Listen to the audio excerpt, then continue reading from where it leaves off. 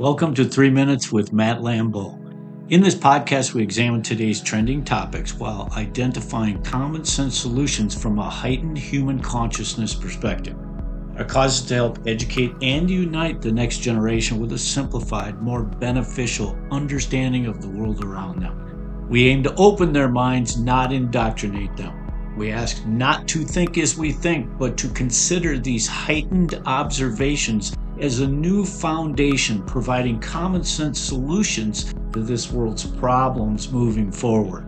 Of course, if you like what you hear, we're on Apple Podcasts and Spotify, so please share the podcast with a friend and tell them that we're here. Number 6, understanding the moral imperative and the empire of evil. This podcast will have 3 parts. First, an overview from a heightened consciousness perspective, then assessing the real world problems here on planet Earth, and finally a common sense solution moving forward.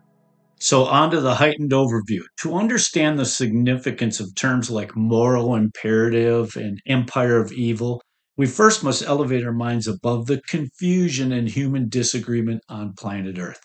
To do so, let's consider the movie Star Wars. For those of you that are not familiar with Star Wars, there are 2 main characters that are adversaries. First, Darth Vader, who represents the dark side, the empire of evil, and central control. Then there's Luke Skywalker, who represents the good guys and the rebellion for freedom. Galactical battles ensue as the saga unfolds, but always with good versus evil or freedom versus control as the purpose for the fight. Now, let's take that same battle down to planet Earth and move to our second part. Ask yourself, what is the evil empire on planet Earth? Is there an entity that can be identified? If not, who represents Darth Vader in our world? Are there names of human beings we would consider for that role? Is there even a central source of power on planet Earth that can be identified as evil or seeking control? On Earth, we choose our Darth Vader based on the religious and political words to which we have succumbed. That's right, based on our own individual indoctrinations, indoctrination meaning those words we have been conditioned to believe. Our empires of evil seem to be those institutions that believe the other words or the other indoctrinations, right? For example, some see Donald Trump, which I consider the lightning rod of the 21st century. Some see Donald Trump as Darth Vader, and the others see him as Luke Skywalker. So what character does Donald Trump play in your perception of reality? More importantly, what entity on Earth represents your empire of evil?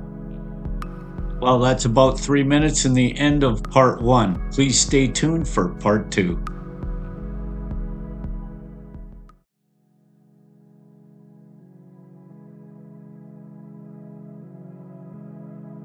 Part 2. Now, on to the solution and the moral imperative.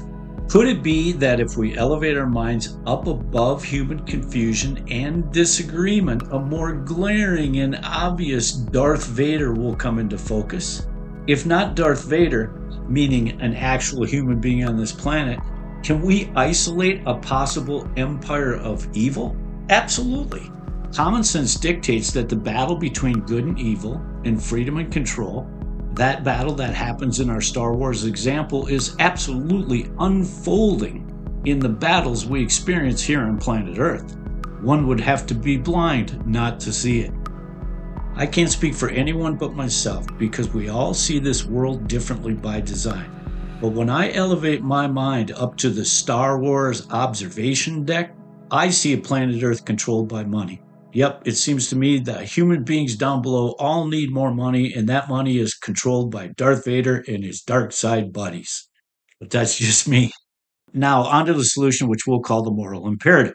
First of all, what is a moral imperative? Here's Wiktionary.org.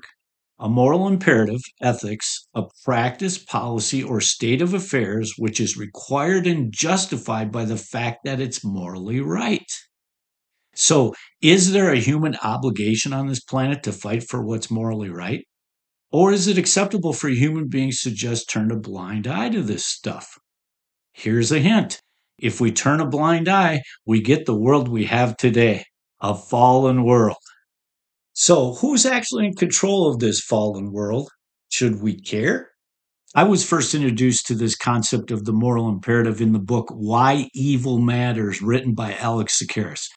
I consider Alex Tsakiris to be the greatest independent researcher of the 21st century, as his roughly 15 years of research is well documented in his other books and his podcast, Skeptical. So why does evil matter? One can't imagine the depth to which planet Earth's evil empire will sink. It matters. Moving forward, the solution for the next generation is simple. Unite to understand the common sense source of evil on planet Earth, your planet. Then decide if you have any sort of human obligation to fight for what you know is right. Why should we fight for what's right?